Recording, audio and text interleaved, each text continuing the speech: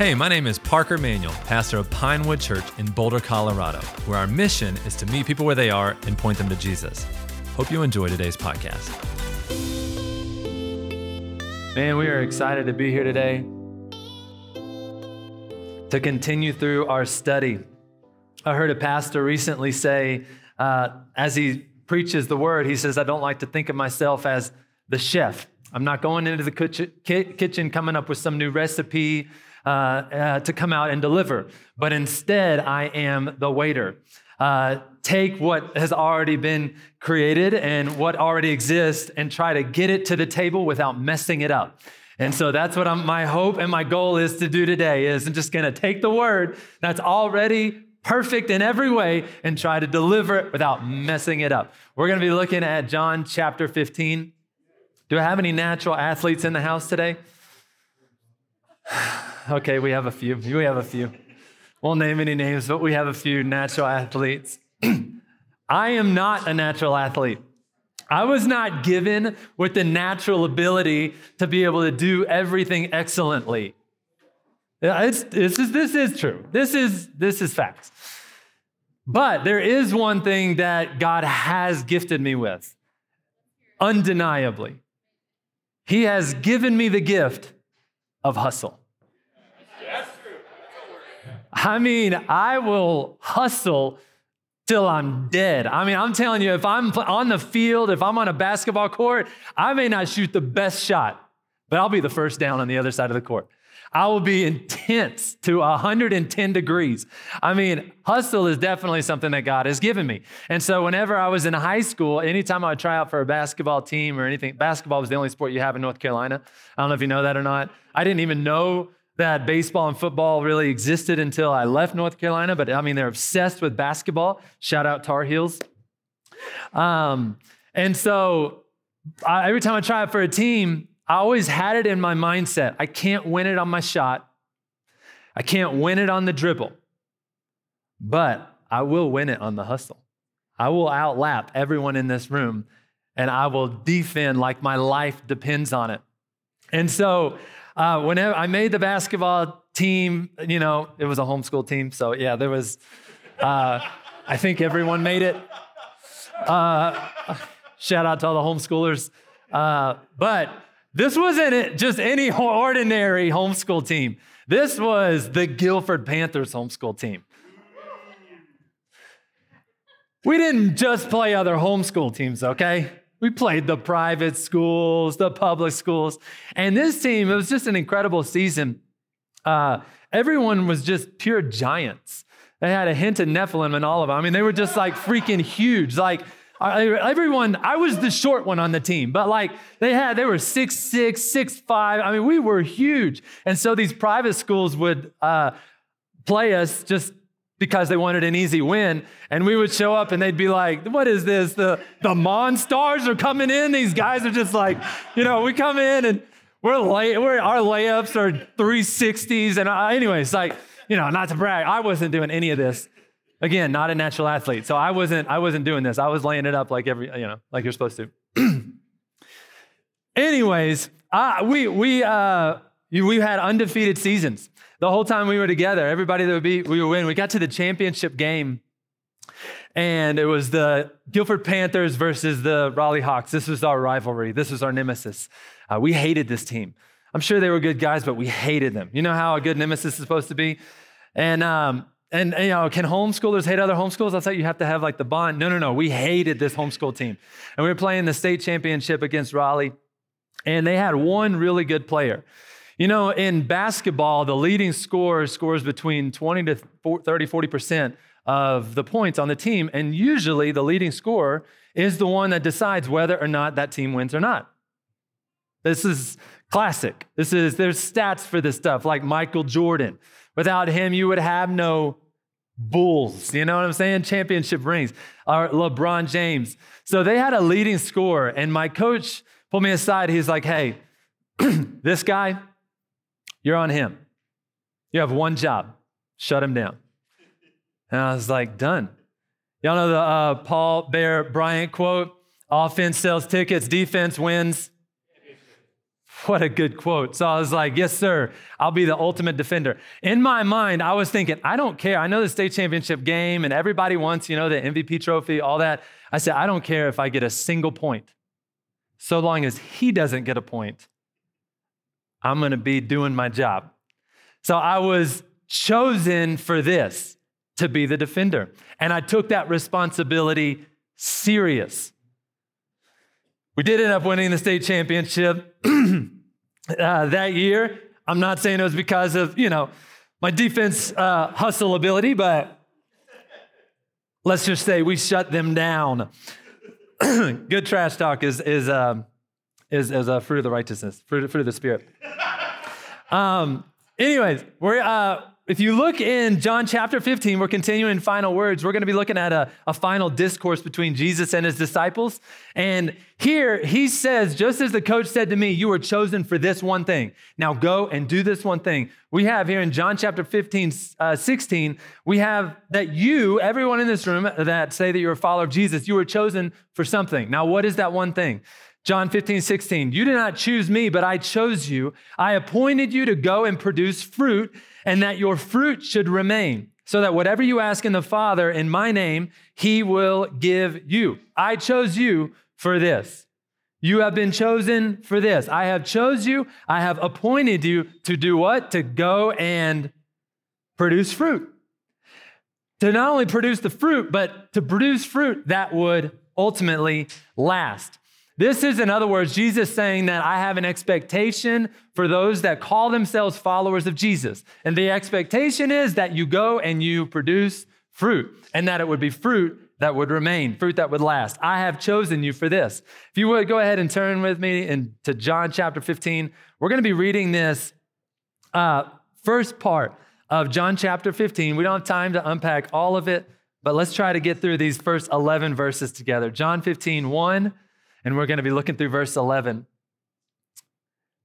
Let's read this together. It says, I am the true vine, and my Father is the gardener. Every branch in me that does not produce fruit, he removes. And he prunes every branch that produces fruit so that it will produce more fruit. You are already clean because of the word I have spoken to you.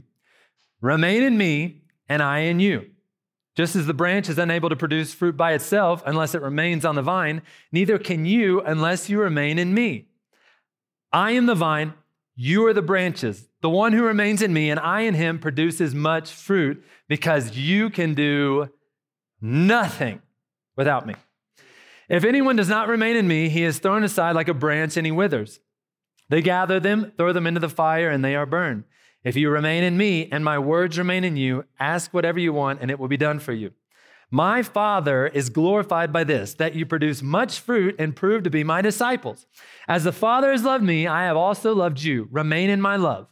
If you keep my commands, you will remain in my love. Just as I have kept my Father's commands and remain in his love, I have told you these things so that my joy may be in you and your joy may be complete.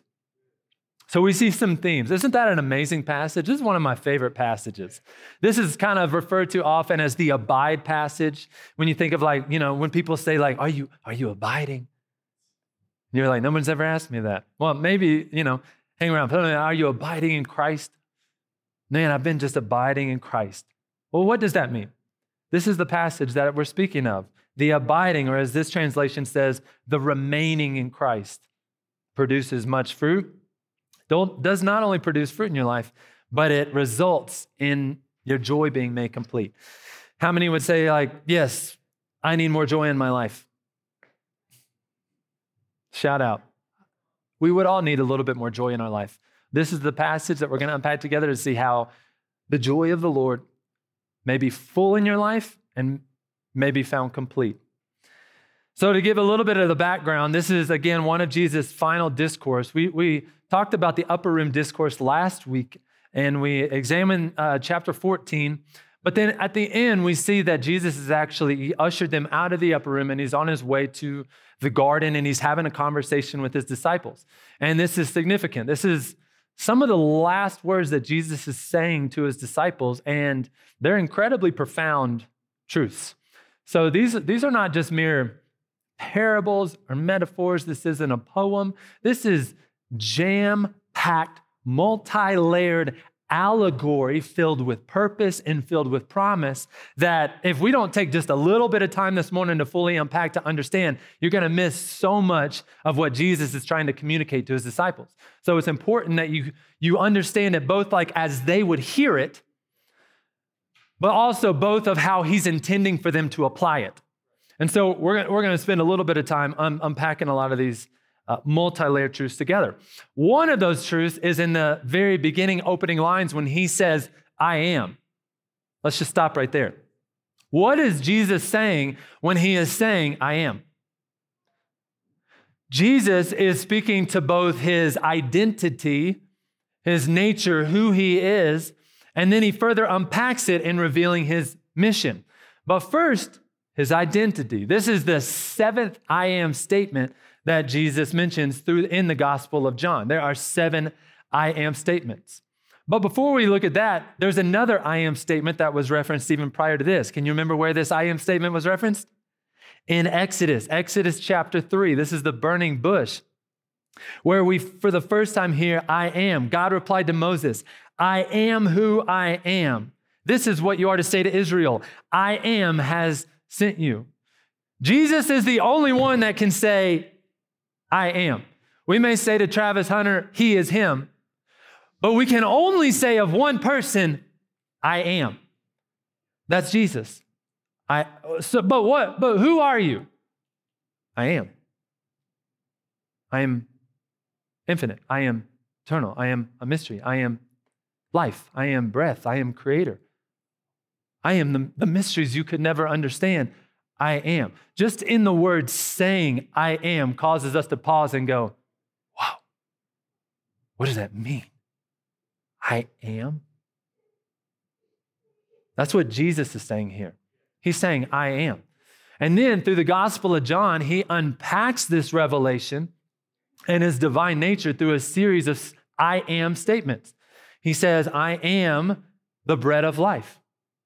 He says, I am the light of the world. He says, I am the gate that the sheep go through. He says, I am the good shepherd. He says, I am the resurrection and the life. He says, as we studied last weekend, I am the way, the truth, and the life. No one comes to the Father except through me. And then today is the 7th I am statement, whereas he says, I am the vine. Not just the vine.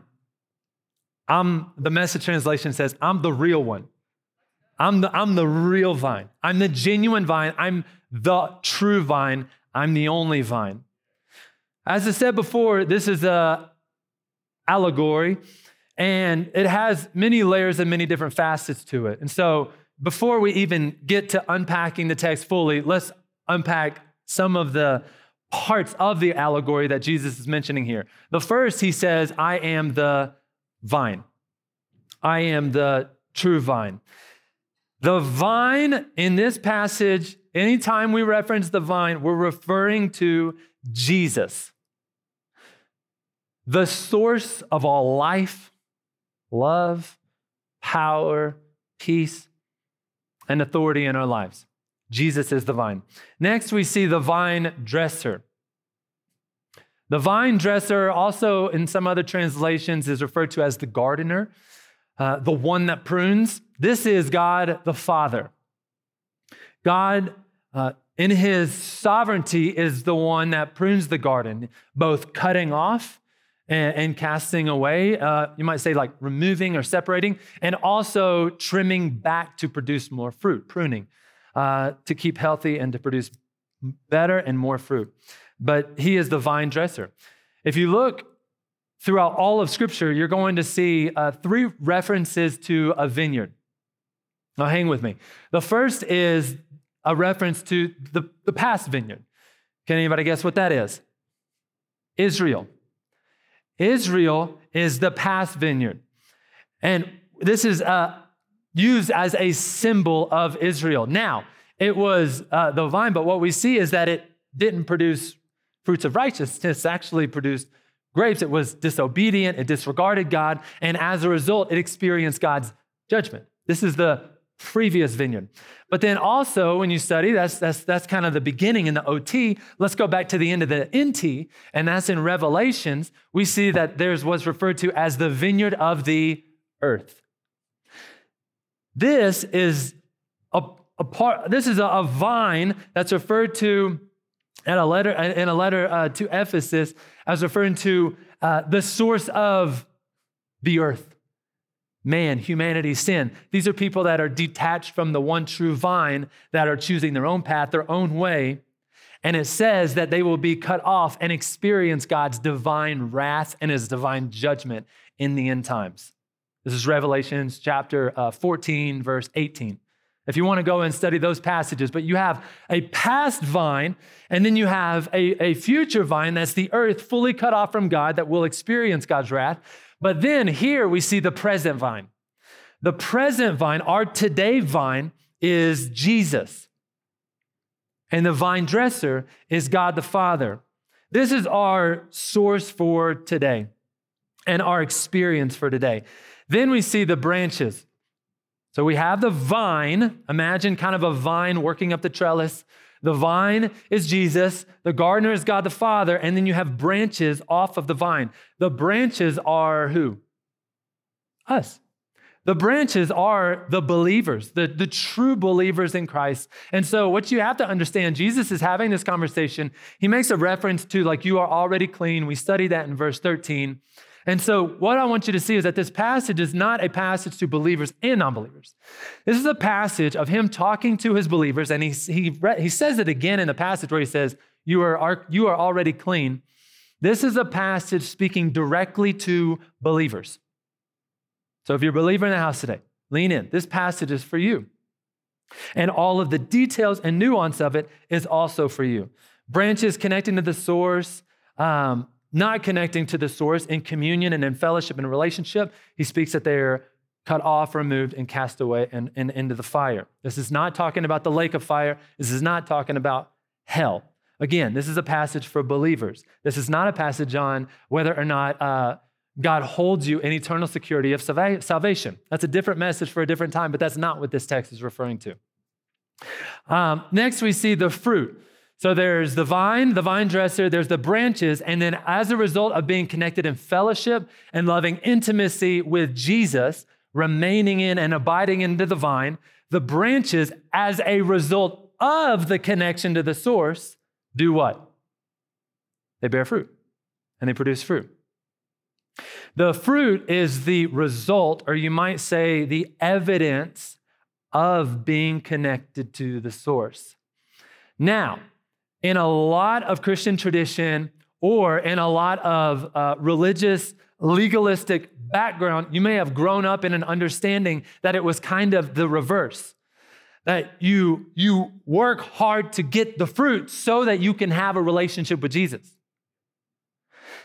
Like, I'm gonna work hard to bear fruit, go work, hustle.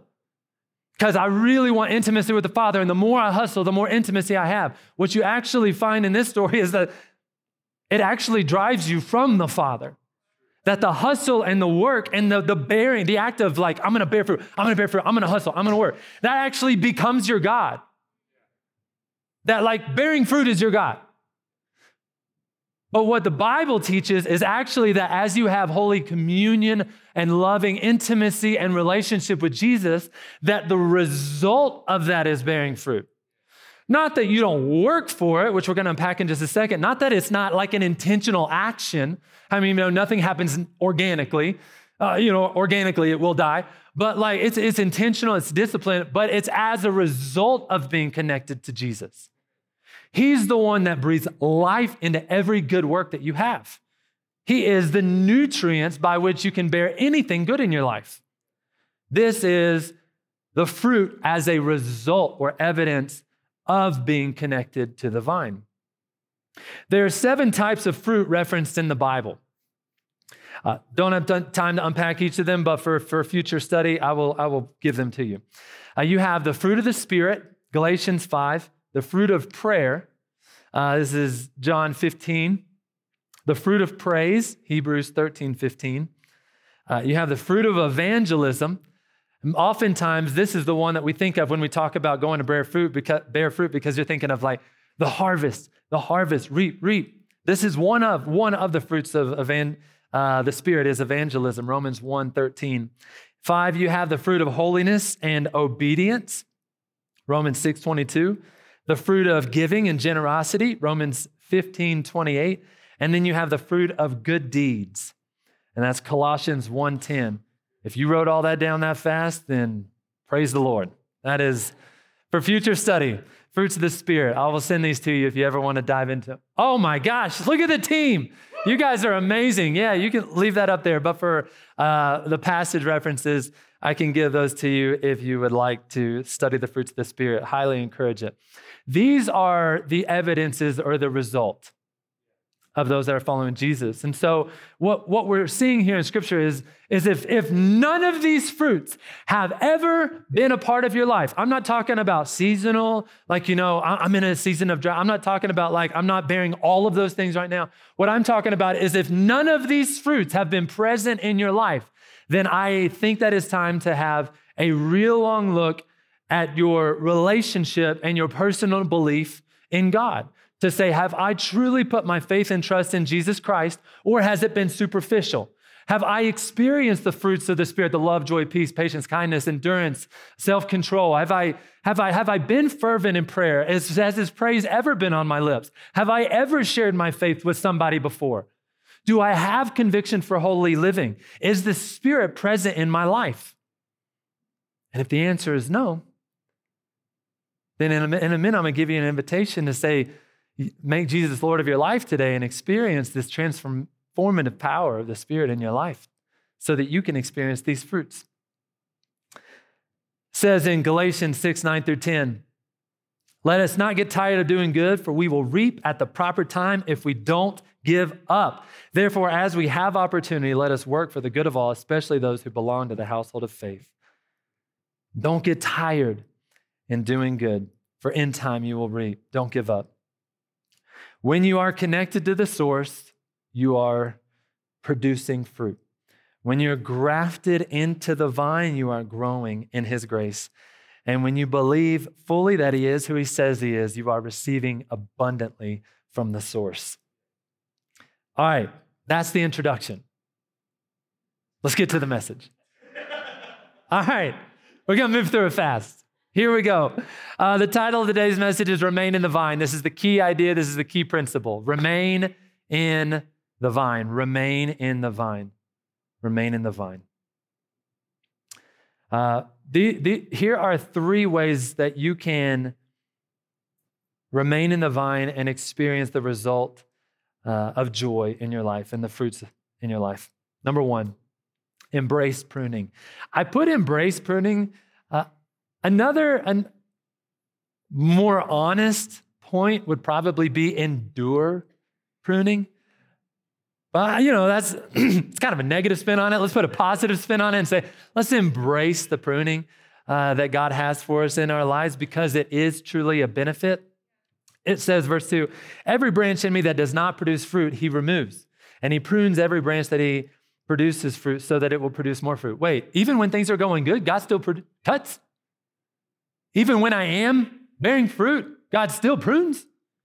There's still trials, there's still tribulations, there's still challenges. Yes, that's what the Bible says. That's what the Bible teaches. God cuts away what we don't need so that we can be what He needs us to be. Cuts away pride, cuts away lust, jealousy, anger, selfish ambition. God also prunes so that we can produce more. It's impossible to produce more apart from the pruning of God. That's why I say, let's embrace the pruning, not just endure it, because it means that if you are producing fruit and you're experiencing pruning in your life, it means that there is more in store. Hallelujah. Yes, God. I may not necessarily want to embrace it in this moment, but I know that if this is what you have for me, let your will be done.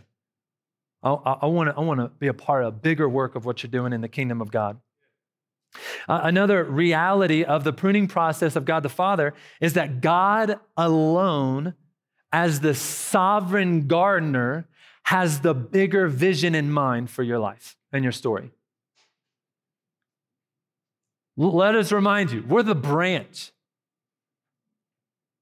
He's the gardener.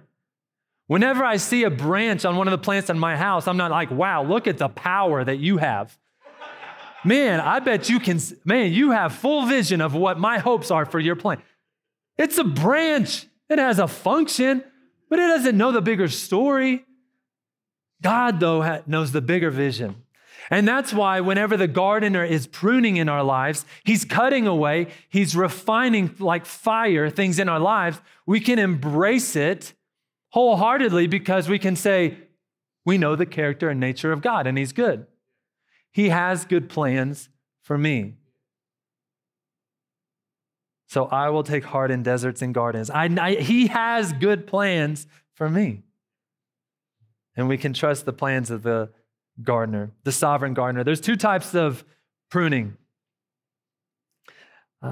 We have removing and we have pruning. In Boulder, back in 2008, they did a massive removal of a lot of trees in our city. I mean, hundreds of trees, huge. You can go read about it.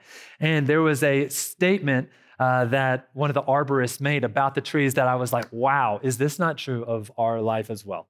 Let's see what the forestry manager, Kathleen Alexander, said. We've identified 5 trees that have severely declined in health due to restricted root zones and thus pose a public safety hazard if they aren't pruned or removed. All the trees removed will be replaced in the spring with a new species to create better trees, species and diversity for the downtown area. I love how they said that these trees have to be removed due to health conditions and because the roots were unhealthy. And it's a public safety hazard. So why would God cut, throw away? Why would God remove? Maybe we're a public safety hazard. Maybe we're a spiritual safety hazard. And God's saying, oh, that's got to be cut from your life. Or for some of you, God's like, whoa, like, you know what I'm saying? Like, he's like, you know, it's like, hey, this is not Mr. Miyagi over here. I mean, he's got I'm speaking to myself here. But the root systems, when the root systems get affected, it starts to permeate the rest of the tree and it begins to wither. You see parts of it start to die. And in that case, sometimes, in the worst case scenarios, the only thing that's left is to just completely cut it down to a stump. We had a fig tree that somebody gave to us. And I love this fig tree. It is a special fig tree. It was given to us during a really difficult time where, we lost a loved one and somebody gifted us with this thing and it grew to be really, really big. How many of you love the fig? It's an incredible tree. Yeah, wow. A lot of big fig people in the house. Okay, the fig hands are coming up. All right, good, big fig people. Hey, go figure. Hey, so this thing grew big and beautiful, but then when we started doing demolition in our house, dust was flying everywhere, doing a massive home renovation, we were moving this plant around what felt like every other day. No, it's too big, let's move over here. It ended up in kind of this little dusty corner in the dry room, and little by little, you start to see brown edges. You start to see this thing falling apart, so much so that I was like, I don't, and my wife loves this tree. I was like, I don't know that we're getting this thing back.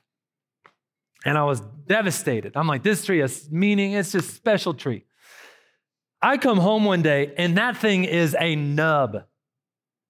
And I'm like, what did you do to our tree? You killed our tree. She said, no, I'm saving it. She had to cut it all the way down to a stump to save it. Now, I'm happy to report it is a big, beautiful, flourishing fig again. It is back, baby, and better than ever. Greener and more alive than it's ever been. But the same reality is true of our life. The pruning isn't to destroy your life, but to save it. The sanctification, the refining, the cutting back is not to destroy you, it's to save you, it's to bring about true life for you. So you have removing, the separation, then you have the pruning, you have the cutting back, trimming off what is necessary. In the passage, it's not only trimming off what is necessary for more fruit, because that's what he said in the scripture, pruning, it's more and better and all for his glory. God cares about both the quality, quantity, and his glory in the process of your life. And the pruning gives all of that. That's why it's not just endure the pruning, but embrace the pruning. Is there a time in your life that you have experienced God's pruning? Are you in the middle of God's pruning right now? Wow, in one accord. Yes, it sounds like it's a general theme of life. Well, amen.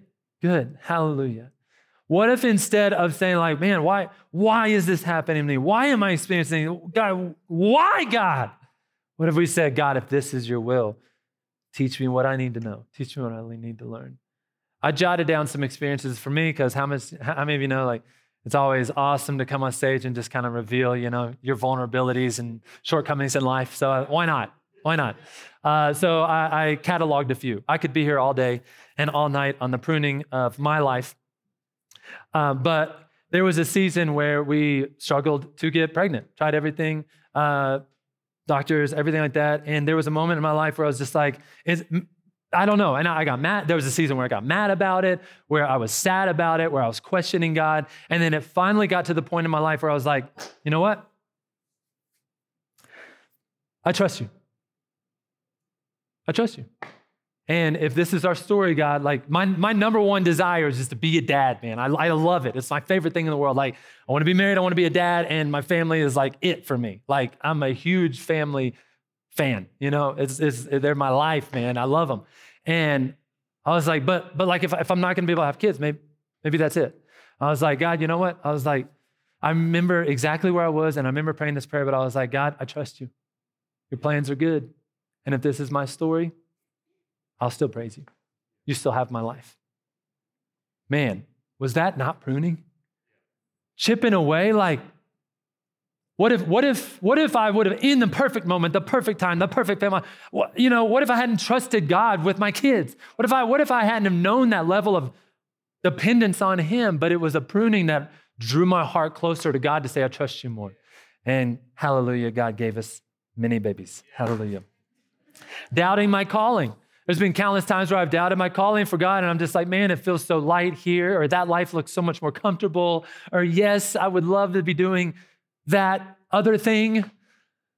And God's like, no, I've called you to this. And there have been times I've wrestled with God in that, and he's had to prune that comfort and that part of me away to the point where I've just said, finally, God, okay, I submit to your calling on my life.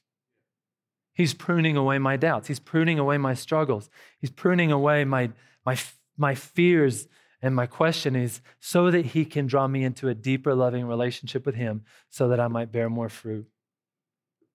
This is God's divine grace on my life. Then we have remain, abide in Christ. Verse 4 says, remain in me and I in you. Remain in me. I jotted down these ideas of the idea of remain, but you can live on your own, but there's no life outside of him. You can live on your own, but there's no true life outside of Jesus. You can strive in your own effort, but you cannot produce fruit apart from him. You can strive, and you can produce something. How many of you know a fig tree can look a lot like a real one? But one thing a fig tree cannot do is produce fruit. You can do life on your own terms, but then you must face God's divine judgment. I was thinking about this. I was like, what would be a very practical way that God would judge somebody, and that is out of fellowship with him, and it's God giving you what you want? That's a terrifying judgment. God's saying, oh, you want to go? Okay, you go. No. Prune me, God. Prune me so that I might be more refined, more holy, more like you, bearing more fruit. Don't leave me to my own devices. I know where that leads. I've been down that road, and it's destruction every time. It's death every time. It's not true life, and it's not bearing fruit. I have a drill here. You're probably wondering why I brought this thing up. I mean, everybody knows when you pick up a drill. So, remain in me. This is a very, very, very practical illustration. Drills come in two parts. You have power source, you have this. How useful is this drill with no battery? I mean, I was even like, just out of illustration, trying to like screw something in at the house just to see like if it was actually useful. And it is incredibly inconvenient. Like, it's not even a good screwdriver. It's like, and I go through a lot of these guys. And I'll tell you, when it's time to retire the drill, is when the battery's done. Because it becomes disconnected. I don't give it to a friend and say, hey, my drill, died. Oh, no. Because it's not useful. But when it's connected, it's incredibly useful. And you can bear a lot of fruit and build a lot of things. In practical, a lot of people say, God, I trust you, I believe in you. And then they live their life like this. Having never experienced the fruit of God, the joy of God, having never truly lived the abundant life that God has called you to live, because you are not staying in holy communion, in fellowship, and in intimacy with the Father. So you live your life like this, and you wonder, man, why am I not bearing fruit in my life? This is the intentional part of the remaining in God. Take, for example, your relationships. Husbands, if you never talk to your wife, would you have a good relationship? Absolutely not. If you never took your wife out on dates, tried to love her well, would you have intimacy with your spouse? Absolutely not. Or what about any other relationship with your life? If you're like, man, that's my best friend. When was the last time you talked? It's probably been 20 years. What? They could have like a full-on family by now. You don't even know what's going on in their life because you're disconnected. So it does take a lot of intentionality in relationship to be connected to the source. And our relationship with God is no different. Is that it does take intentionality in remaining in worship to Him, studying His Word. How do you know that worship, reading the Bible, and prayer is like us going on a walk together, having a conversation, and going to a concert and singing together? It's like, hey, we're like in fellowship together. We're in communion together. So whenever I say like the reading of the Word and prayer, you're like, yeah. No. This is like you engaging in a loving relationship with an infinite and holy God. It's not just a spiritual discipline. It's not just a holy habit. It's you like, I want to know you. In the study for even this week, I always read the chapter that I'm preaching on. I think it's a good habit. But I mean, like, I study and then I come up here and wing it. No, I read the text a lot, over and over. I just want to internalize the text. And even in this week for me, there was one day where I was just reading the text and I was just wrapped up in just hearing from God. And as I was hearing His Word, talking to Him, I read a lot, I listen to a lot of scripture. I'm a very audible learner. And I was just like, all of a sudden, as if time stood still, I was already towards the end of the New Testament, just because I was just like, this fellowship has been so sweet. Like this time with you, God, has been just so nourishing for my soul. Like there was times that I was smiling as I was listening, times where I was getting teary-eyed where I was listening, like, wow, God did that for me? What? He loves me that much? Or you go through Acts and you're like, man, I get to participate in the same miracles that they participate in. Like, wow, like this is amazing. It's like going on a long date with somebody you love and then just getting entrenched in the conversation and you're like, wow, where did the time go? We got to go back. This babysitter's costing a fortune. But with Jesus, you can just stay there all day. It's fine.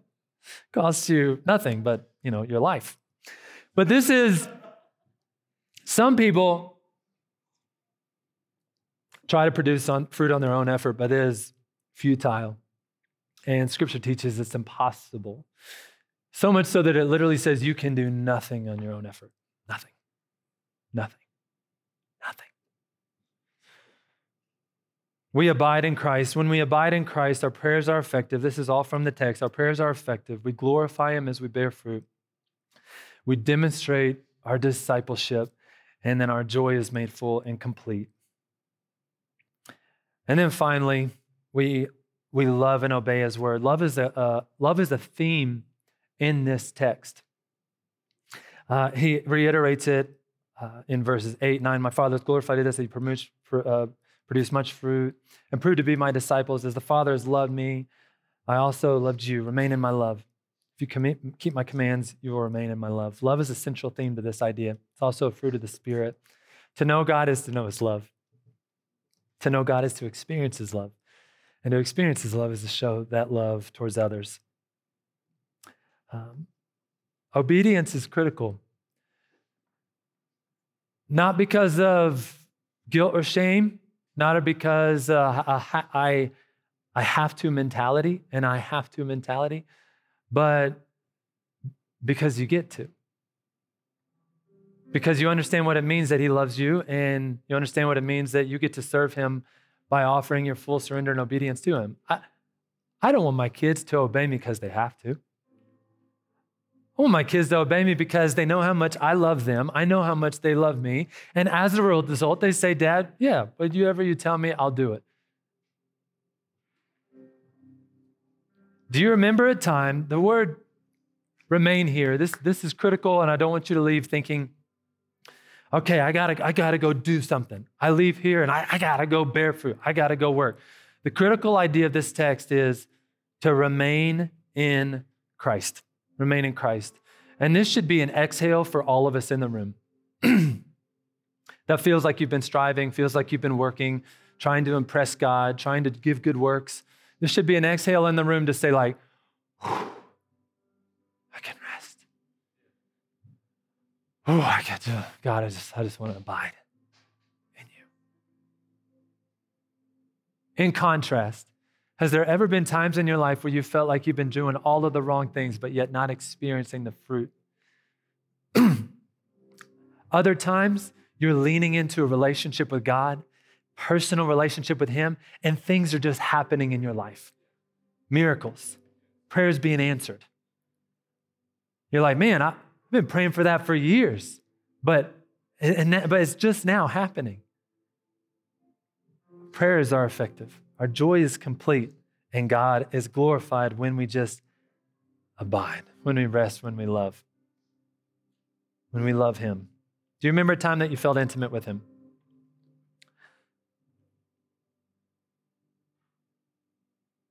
If you would, just close your eyes for just a second. Just close your eyes and take just 10 seconds and just remember a time where you felt intimate with Jesus. Just remember the time where you felt grafted into the vine in holy communion with him and fellowship, where you're going on a walk. Maybe it was a hike. Maybe it was a sunset. Maybe it was a time in his word. Maybe it was one time when you fell on your knees in the altar. Maybe it was a time of worship.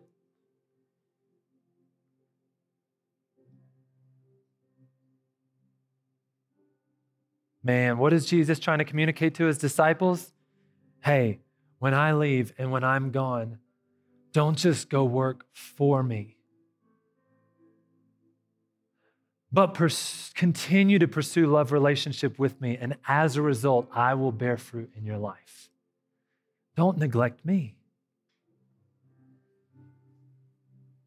Maybe today as you hear this, you can keep your head bowed, eyes closed. Maybe today this is a callback for you to come back to that intimate love relationship with the holy God. That this is this imagery, this beautiful picture of being grafted in to the vine. Maybe today you can just say, Jesus, I have kind of drifted. I have been in negative conditions, not conducive to personal health and personal growth in my life. I have neglected your word. I have neglected prayer. I have neglected intimacy. But today, Father, I am back in. I want to sit with you. I want to walk with you. I want to have a personal relationship with you. Or maybe you're in church today and you're thinking, I am in the middle of a season of pruning and I've had the wrong attitude about it. I've honestly been thinking like, I don't deserve this. Or why me? But what if instead we said, God, whatever needs to be removed, have your way. Prune, refine me like fire. Cut away any impurity, imperfection, Jesus. Sanctify my life, set apart, cut away anything that is not of you so that I may produce not only more, but better and more lasting fruit in my life. I want to be both faithful and fruitful. I want to be faithful to you and I want to be fruitful. Warren Wiersbe says it this way. He says, we have the privilege of abiding in God, and we have the responsibility of being fruitful. So may we recognize that privilege and that responsibility. I want to read this. If you would, go ahead, stand to your feet. I want to read you this quote from Warren Wiersbe. He says, our union with Christ is a living union so that we may bear fruit, a loving union so that we may enjoy him, and a lasting union so that we need not be afraid. Hey, thanks for listening. If you'd like to learn more, or if you'd like to join us on a Sunday, head on over to pinewoodboulder.com. If you enjoyed this podcast, please share it. And if you'd like to be notified every time we post new content, then subscribe. And remember, just keep coming back.